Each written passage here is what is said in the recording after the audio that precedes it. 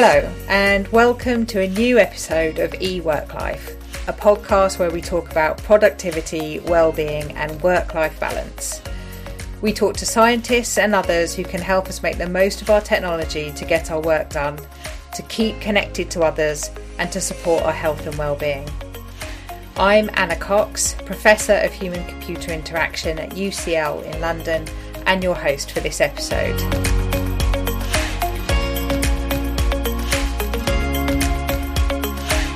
In today's episode, I'll be talking to Dr. Conor Linehan, an expert in the design and evaluation of technology to support education and health behaviours. We cover his journey from being a psychologist to a leading HCI specialist working on the application of behavioural psychology principles to technology design, with the aim of creating groundbreaking health behaviour interventions. We also cover how we already know which games are best at encouraging exercise over the longer term, and how physical activity researchers might be on a bit of a wild goose chase if they focus on trying to improve on those. And we talk about how his desire to not get hurt when playing American football is a powerful personal motivator for keeping fit and strong. But before that, let's listen to some top tips from other guests about how we can use technology to survive the digital age. I'm Paulina Bondaronek, and my top tip for using technology to survive life in the digital age is combining pleasure to distract you from the pain. For example, listening to your favorite podcast whilst you're running. I'm Marta Cecchinato, a senior lecturer in HCI at Northumbria University. My top tip for using technology to support your well-being is to make sure technology is serving you in that specific moment of your life. Maybe you liked having work email on your phone during your commute to triage messages. But if you suddenly start working from home, having email on your phone can be an unwelcome distraction. Now to today's guest.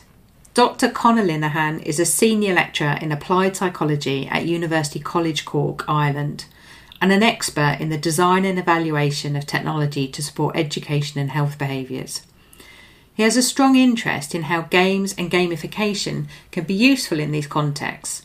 He's worked on a wide range of research projects investigating the design of educational games, vision therapy interventions, dietary interventions, wearable sleep monitors, and online mental health interventions. So let's get straight into it. Here's my conversation with Conor. Welcome, Conor. Thanks for joining me today. Thanks for the invitation, Anna.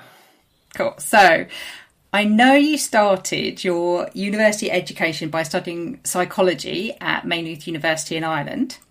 So, can you tell me first how you got interested in psychology and why you decided to do that at university rather than anything else? I didn't realise we were going all the way back to there. Going all the way back. No, that's a really good question. I got into to study arts in university, and I picked psychology as a subject to study, and I just found it really fascinating. I suppose it's the kind of subject because it's in some ways aimed towards a profession. There are professional psychologists that it can be a very exciting thing to study because you're kind of carried along not just at learning something academically, but learning a lot of professional skills as well. And I think that really appealed to me at the time. But I think I was very interested in video games. I was interested in sports, and you could see how psychology was kind of, I think, the science that seemed most useful in understanding those things. And, yeah. Okay. And so at what point did you think, when I finish this, I'm going to do a PhD? After I finished my university degree, I spent a year working, just not in an interesting job in customer service. And I decided I wanted to come back to university. I wanted to do a master's. And I was literally about to go in to do the registration for a master's course in sociology. And my supervisor from my final year project in psychology rang me up and said, "Here, I've got this funded project. Do you want to come back and do a research degree with me?" And yeah, it was just incredibly good luck that it happened that day and not the following day. And I was delighted, because I would have funding to study instead of having to pay to study, and I would get 2 year. It was originally a 2-year research master's rather than a 1-year taught master's. And then I just did an extra year, basically turned it into a PhD kind of thing. Okay. And so was the topic for that already set out by the supervisor, or was that something that you chose? Yeah, it was. So it was part of a funded project about video games. It was about, actually, now this is going back, this is kind of thing that, you know, we wouldn't really study now. It was about network latency and how it affects video game playing. And so the project was funded in 2004 when that was a big issue, and, you know, before we had broadband and all of that. And so it was a bigger project. There was a bunch of PhD students in engineering and computer science who were working on network communication protocols and, you know, ways to minimize harms to the experience in that way. But we were really interested in how psychology could be part of the problem. Like, is it possible to think about how, I suppose, the complexity of a game might make you less aware that fast kind of problems are actually happening in the game because you're concentrating on solving problems. So we did lots of experiments around problem solving and puzzles in game playing, and looking at, you know, the distracting potential of that, but also, you know, basic research on how people solve those kinds of puzzles. So we've just sort of talked about the work you did for your PhD. A lot of your research since your PhD has been looking at computer games, but in a kind of health and well-being context. So how did you sort of make that link, like to kind of looking at games in this other context rather than just looking at games for the sake of playing games, or just like the general player experience? It's interesting, isn't it? Because I've actually been, you know, when you do these kinds of things, I suppose you take a moment to reflect on your career and why you've done things. And I think there's always a temptation to kind of put like a narrative on it that makes sense. Yeah. You know, and in some ways I was kind of thinking that maybe that in some ways does a disservice to people doing their PhDs currently, or early career researchers who might think that people like us who are further on in our career had a really clear direction of how this was all going, where I don't think I did. I mean, I was in my PhD, it was very much a behavioral psychology approach that we were taking. So my PhD is about video games, but it was also about behavioral psychology. So I always had that kind of interest in like how we can measure behavior really well, and how we can kind of get some control and prediction, and using all the kind of basic principles from behavioral psychology in technology design. And I think when you have that interest, it's kind of natural to think about the other things that those kind of behavioral principles are useful for. So you often see kind of behavior change interventions built on behavioral principles, or you see psychotherapy built on behavioral principles, or you see health interventions, and education as well is another place where, you know, principles of like reinforcement, tracking behavior, measurement, analysis, and all of this, and you know, really controlled defining of target behaviors that you're trying to change, and measurement, and using those principles to kind of get you to that direction. So I think it's kind of a natural thing, if you've got that background, to see, well, we could use games, which seem to be based on those kind of principles, to use to help in areas like education or health, which also have interventions built on those principles. So hopefully that kind of makes sense, but I suppose it kind of made a lot of sense to me. I suppose the first thing that I went to do after I finished my PhD, I went over to the University of Lincoln to work with Sean Lawson, and we were, for the first few years, working on educational games, before I kind of got into looking at health applications of it. And I suppose that experience of having to design the games, because before that I was just studying games, but the experience of having to design them really made it obvious to me how useful the behavioral psychology stuff that I'd learned in my PhD was actually for game design, and for, I suppose, thinking through the process of, well, if we're going to build a game that is going to encourage some behavior change, whether it's education or whether it's health, then it needs to do these kinds of things, you know, X, Y, and Z. So that your sort of like an initial training in psychology has had quite a profound effect, I guess, on all the research you've gone on to do since, in the kind of bringing those principles through. Absolutely. And the interesting thing is that I went from being in a psychology department where I did my undergrad and my degree, my undergrad and my PhD, to a computer science department where I worked for 7 years. And like the longer I stayed there, I didn't really see myself as a psychologist anymore.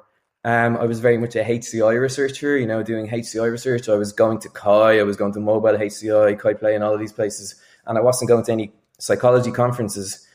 And yet, like, it was, everything I was doing was psychology at its heart. It was taking, some principles and applying them in that technology context. I was kind of involved in a lot of projects at Lincoln that even weren't mine. So like Derek Foster, who's at Lincoln now, he was doing really cool research looking at encouraging changes in energy consumption. And we did a lot of kind of fiddling with how the interventions would work to try and encourage people to lower their energy consumption, or how to present those messages in ways that were, fun or nice rather than being really aversive. And it was, all of those things, there was just, the psychology was in them all. It just wasn't obvious maybe on the first look. So I want to kind of get on to talking about some of the particular papers that you've written about the research that you've done. And one thing that I guess you perhaps won't be surprised that I'm asking you about is the paper that you've written about using video games to encourage exercise. So I guess that, in that paper, you asked whether exergames are exercise. So what's the answer? Are they? I mean, I suppose when we were doing that project, we found that like as what normally happens very annoyingly is that's a very complicated question, and there's lots of different ways you could ask it and various different ways you could answer it. Like in order to answer that question, it was a project that myself and Joe Marshall at Nottingham did together, and Joe did most of it. I'll be very honest. I was kind of someone who talked with Joe and helped him do the reviews and stuff, but it was kind of largely his work guiding it. But I suppose we kind of saw, in order to answer that question, there was actually 4 studies necessary. Now we actually only published the first one, so because like in order to answer it, like the first paper, the one that we've actually published, is a systematic review that looks at, in the moment when people are playing exercise, are they demonstrating the kind of cardiovascular activity that we would have expected with comparable forms of exercise? So, comparing it to jogging or dancing or, not necessarily really hardcore exercises, but exercises that very much raise your cardiovascular kind of exertion levels. There are some examples in the literature where games do bring players consistently to that level that is similar to jogging or dancing, but it's really rare. So it's only under very specific circumstances. The best kind of examples are generally with Dance Dance Revolution, which really does seem to encourage people to exercise in a way that's very similar to if you set out to do a sport or dancing, something like that. A lot of the times, the research finds that that the exergames just they're not consistently bringing people to that level of exertion. It's not that far above sitting around or standing. But also, like, we found big problems with the research designs as well, where a lot of the studies that were claiming that exergames were better than something else, they were comparing it to something really boring. So this is something that really annoyed us when we were doing the review, is that a lot of the time, say, like, they would compare a game, which would seem like a really fun task, with like walking on a treadmill. So what would you have preferred them to be comparing it to? Well, I suppose if you're interested in the question of, is there something about a game that makes you want to exercise more?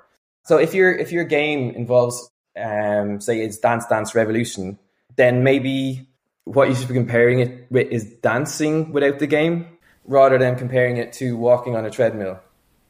Okay, yeah. So I guess, like, you said that you were really looking at, does it make you be as energetic or more energetic than these other activities? But then you also kind of touched then on, does it encourage you to do this more? And that's like a different question, isn't it?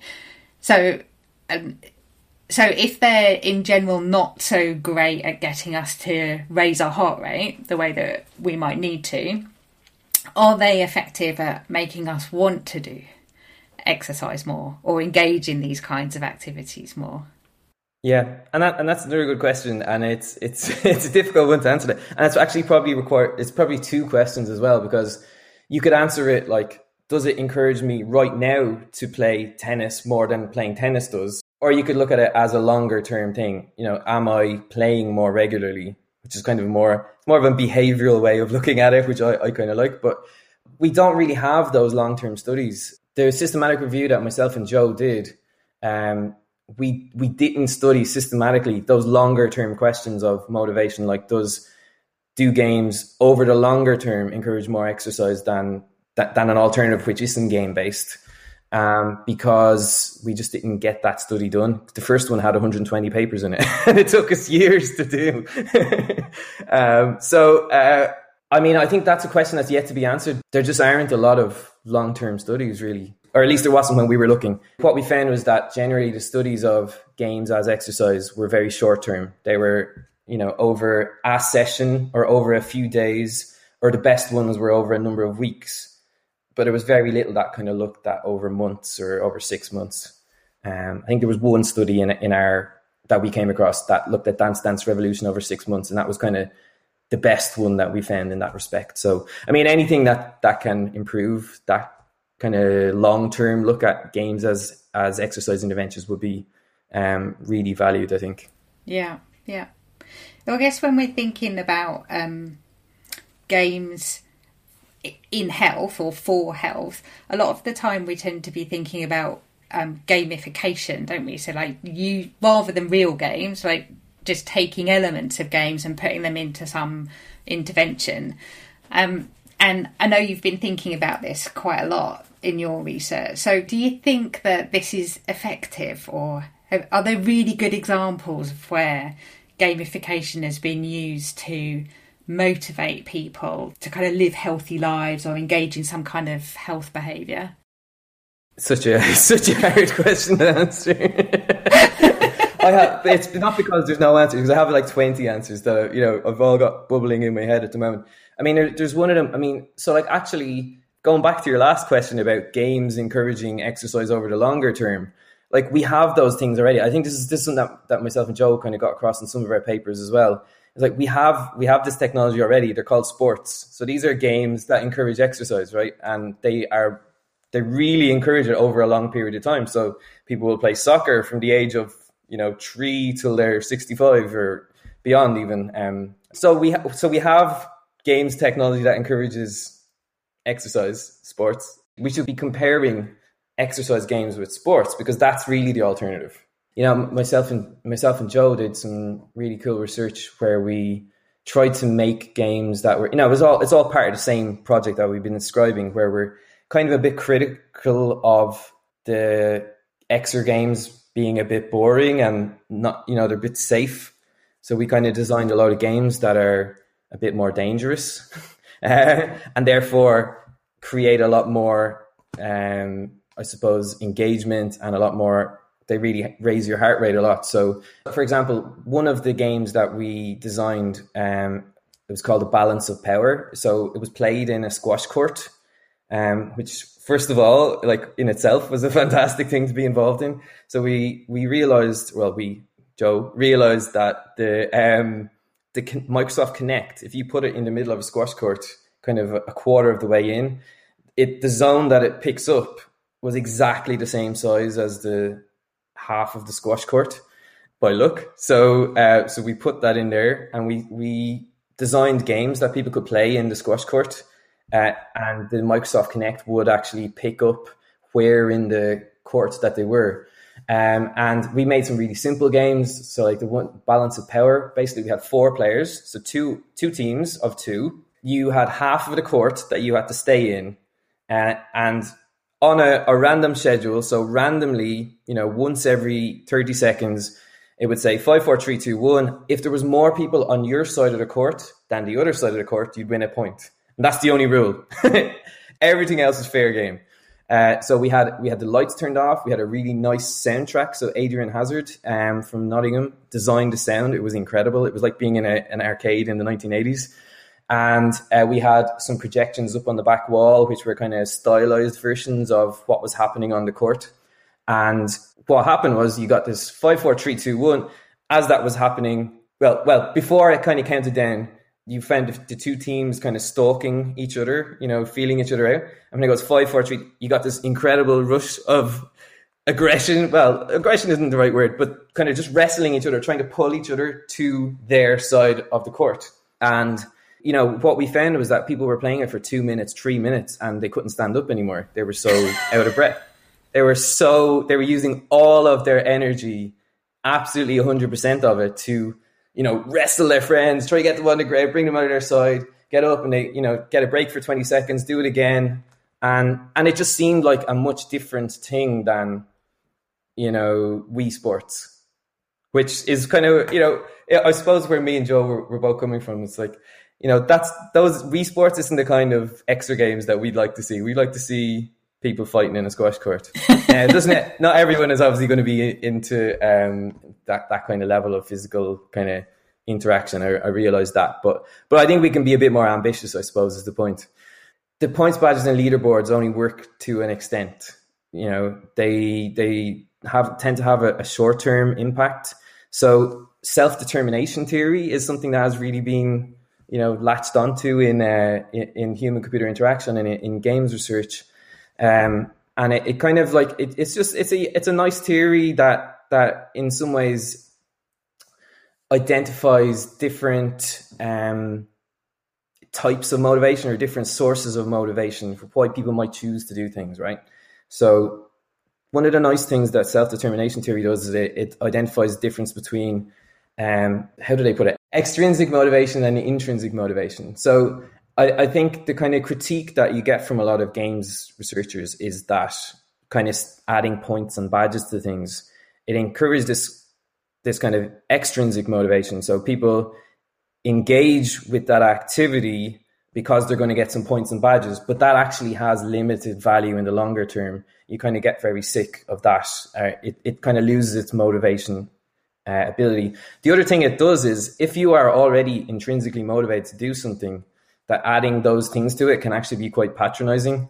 So like if you're, playing soccer and you're really good at it, and then you get like badges for like keeping, for every good tackle that you make, you kind of like, well, no, that doesn't satisfy me. Like I wanted to win the game. I wanted to be good at it, So I suppose the thinking has turned towards more thinking about how you can use more intrinsic motivation. So how we can think more about people's values and use that in how we kind of motivate people. So, and trying to find kind of nice matches between what people's values are and the kind of activities that they're trying to engage in. So instead of just saying, well done, you did a thing, you got a badge, using kind of more sophisticated motivational techniques that are more to do it. Here, what are the kinds of things you wanted to do, and how do the behaviors that you're doing actually match up with that? And you can monitor the link between those two things, and maybe that's a better way of motivating, because what you're really trying to do is kind of teach a longer term behavior. So like with the extra games, ideally what you would like to do is not get someone to play a game for a short amount of time, but teach people to love exercising, which should generalize then depending on, you could pick up any game and enjoy it, or actually enjoy running, which I know you do, but not everyone does. So in terms of like thinking, like trying to think about what motivate someone intrinsically to do these sorts of things. It strikes me that what you're saying is like we need a deeper understanding of what drives people. You know, like stickers and badges work for young children. Like they're really good for young children. But beyond that, they're not generally so effective, are they? And there are other things that are better. And I guess that kind of, I can see how that draws on your interest in psychology again, like getting to the understanding of what's driving people, what are their values, what do they want to do, what are their needs, and so on. Absolutely. And the annoying thing, though, for the app developers is that those things are very individual. So it's hard to kind of give everyone the same, you know, like what's the easy thing? You can give everyone a badge, you know, but it's very difficult to give everyone the type of, you know, meaning in their life that they need. From a behavioral perspective, like these are things that we learn over our entire lives. Our values are things that, you know, you don't learn in a day, that you don't learn in a weekend or by playing a game. They're things that are ingrained in how you're raised and the kind of environment you grew up in and all the kind of experiences that you've had.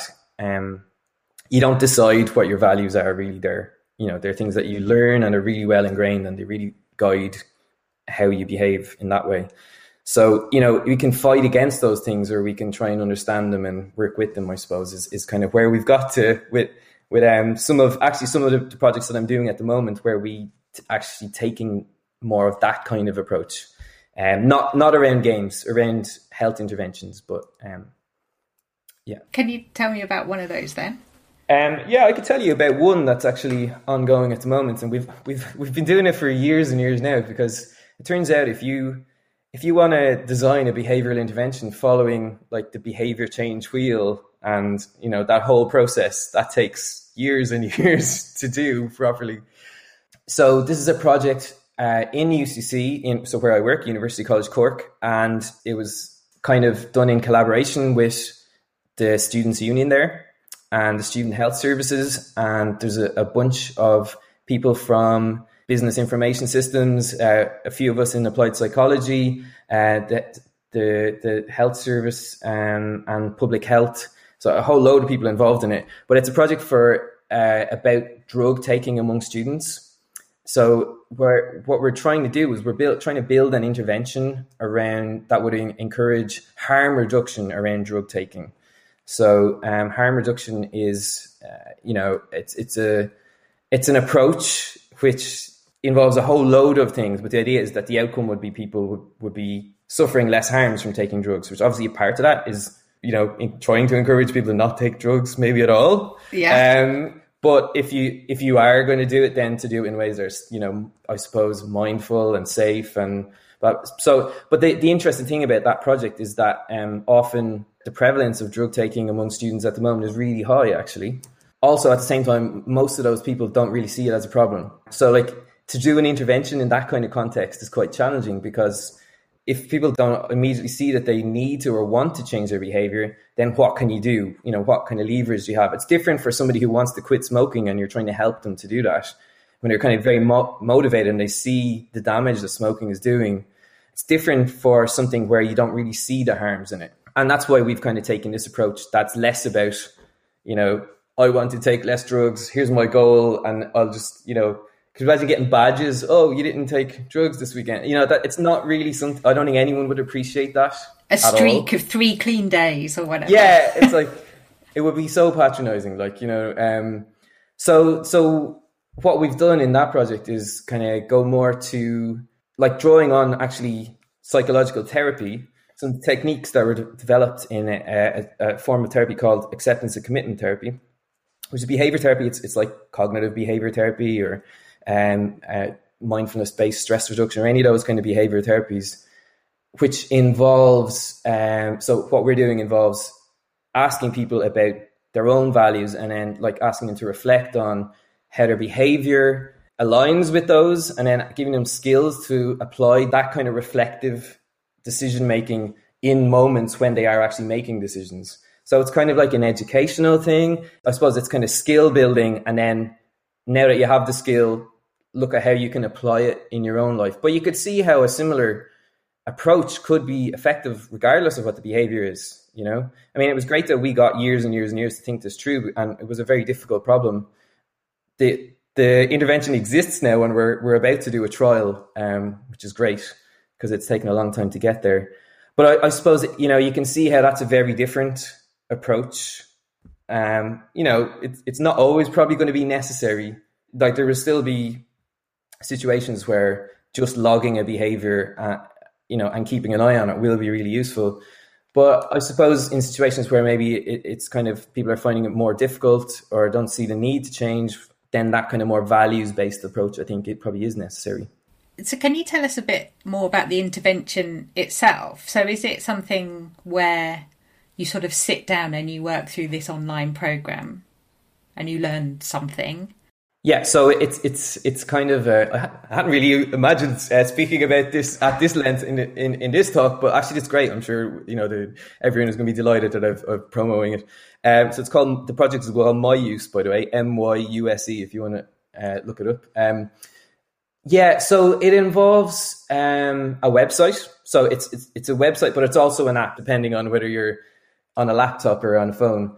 At the start, it kind of screens you, basically how often or if frequently or that you take drugs, and it gives you a different experience based on whether you're like not taking them at all, occasionally, or quite a lot. It completely changes what the intervention is depending on your kind of scores on that screening questionnaire. So that in itself, I think, is quite nice, because often programs don't do that. You know, they assume that the same kind of thing will work for everyone.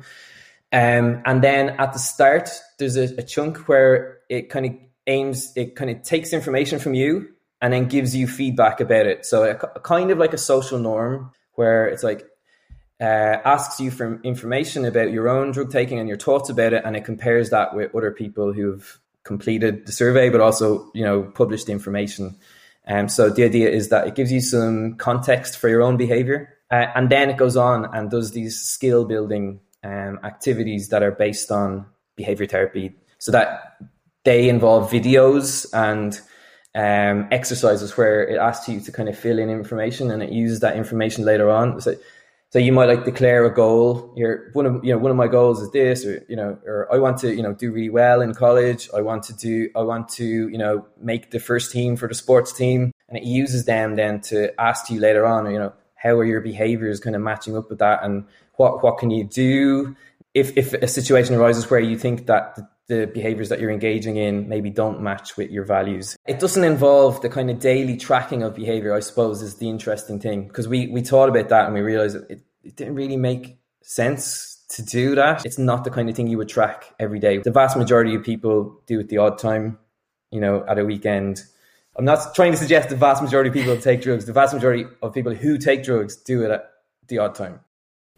So it sounds like this intervention that you've created could be adapted, or maybe it can be used just the way it is, for supporting people in adopting other health behaviours, whether that is increasing their amount of physical activity or eating more healthily. Like this whole idea of thinking about what are your goals and values, and how does your lifestyle and your behaviour really support you achieving those. So is it something that someone could just use for something else, or would that require a bit of adaptation? I mean, technologically, you could adapt it quite easily, because the way it's been built, yeah, absolutely. But the problem is the content is very specialized, and this is to do with the behavior change wheel process that we've gone through. It's really about identifying what's likely to work as an intervention with this behavior, with this type of behavior, given what we know about this behavior. So it would require a little bit. So if you were going to change to healthier eating, I think there would be, there's different environmental or contextual cues that are going to cue you sticking to or not sticking to your goals in that kind of context. So a little bit of work, I think, probably might need to be done to find what the most appropriate, what's it called, behavior change techniques would be for that particular behavior. And that's the thing. That's one of the things I really value about the whole process. Really, is genuinely the amount of time it forces you to think about the behavior So not try to just use the same process on every single behavior, because there will be different, different stresses on people in relation to different behaviors. So the general principle could be used, or the kind of approach could be used to develop other interventions, but it's kind of specific for the problem that you've been addressing. Yeah, I mean, I think the general idea of having it based on values and looking at, and that whole process of considering your values in relation to your behavior, and then also like having that as a skill that you apply in the rest of your life, so that you can draw on that whenever you think you're making a bad decision. I think all of that stuff is totally generalizable, and it does feel like something more worthwhile than putting badges and points on things. Like I think people could go away with that from that intervention having learned something not just about drugs, but actually would be useful in a lot of different ways. If you give people skills to, I suppose, make decisions in a more considered way, then that could have lots of rippling impacts on people's lives. And I think those are the kind of goals that it's like with when we were talking about exercise earlier, trying to encourage like a love for exercise, and really kind of attending to what you like about the experience of exercising, because that's the kind of thing that's going to generalize and actually encourage a change in behavior in the longer term. So it sounds like you in your work, this engagement with really understanding people and using psychological theory to help you design interventions is like working really well for you. Like it's like it seems to have ticked lots of boxes of pulling your interests together. What are the things that make it really difficult to do that kind of research? Lots of things. It takes a lot of time to do that stuff well. And it genuinely, so that My Youth project has been going on for 4 years now, and we've had basically 3 full-time researchers working on it the whole time. So you can imagine it's taken a lot of funding, to be crass about it, but a lot of time, a lot of money, a lot of work. There's no kind of quick fix solution, I suppose, if you're interested. But I suppose the benefit then is that, we're quite confident that it's going to actually be useful. So it's not a gamble in the same way that maybe other things would be. Like any sort of learning, it's going to cause discomfort. And so you need to kind of be set up in a way that you can deal with that in the research process. We have a clinical psychologist on our team, which is fantastic. One of the postdocs is a clinical psychologist. It's amazing. He does everything.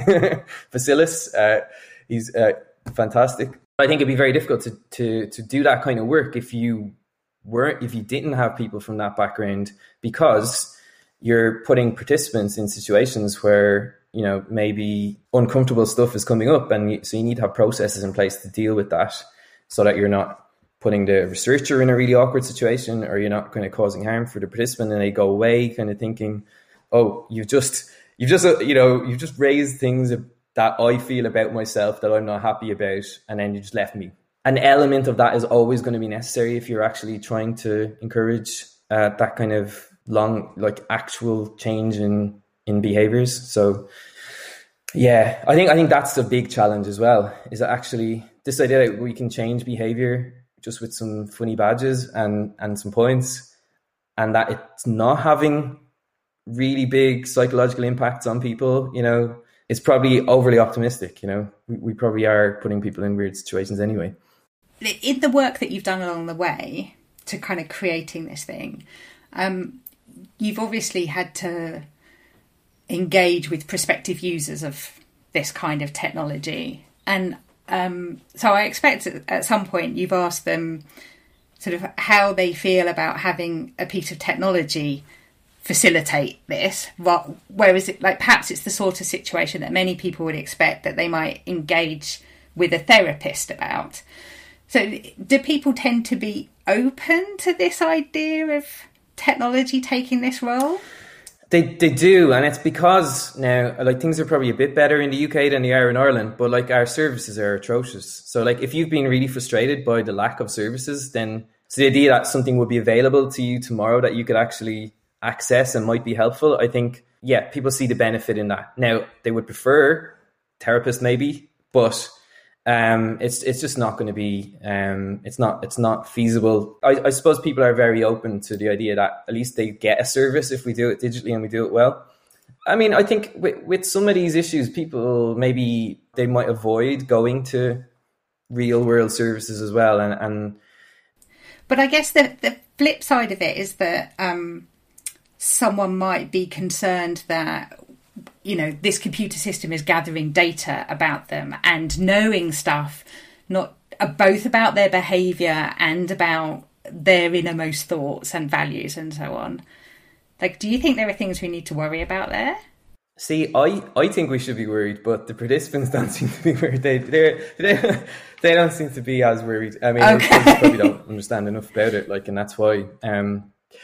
The way we've built our system, there's nothing to worry about. It doesn't log anything. It doesn't log things in a way that's in any way identifiable. But I think that's a really good question in terms of, like, us as a university research group. You can probably trust that we're not doing something nefarious with the data. But if the same approach was then taken by a commercial company, I would imagine that we should have concerns about, especially the more personal the data becomes, the more maybe worried we should be about it. So we're getting towards the end of our time, and I'm kind of curious as to how your research has impacted your own life. Are there ways in which you make use of technology to keep yourself healthy, or are there perhaps skills or knowledge that you've come across, perhaps on this project you've been talking about how to change your own behaviour, and that's something that that you've adopted? Or are you just going to say no? It's funny, I don't use any apps. Maybe this is a natural consequence of really digging into like how they work and what the value is and stuff like that. And maybe I've just internalized all this stuff in a way that, like, I mean, during the lockdown, I just got into this really weird habit where I just work out in my sitting room every day, I don't record anything. I've never tracked my runs. I'm not going to say that I don't think it's valuable. I don't think a lot of people get value from it. But in my own life, even though I am a researcher on this topic, I don't use them. Is it just like you're naturally quite motivated to engage in physical activity as an example because you know how much you enjoy it? Yeah, I think that's it. And I'm probably kind of doing the thing of, like, attending to the exercise as an enjoyable thing in itself rather than trying to have some sort of externalized motivation for it. So I don't see the need for that externalized motivation. On a longer timescale, the reason why I exercise so much is because I play American football and I love it so much that I'm like, that's how much I love that game that I'm willing to do all of this work, you know? So, like, that is a game encouraging me to exercise. It's just, you know, not as highly technologically oriented. Like, that game, you just have to be in great shape or you get hurt. So that's a really good motivation in itself. Indeed. Yeah. Okay, so I think we'll wrap it up there. So thanks very much for a really interesting discussion. I've really enjoyed talking to you. Thanks, Anna. Yeah, that was a very different discussion than I was expecting, to be honest. But it was really interesting as well. And I thought, you know, you made me think quite a lot there. Yeah, thanks for that. Thanks so much to Conor Linehan.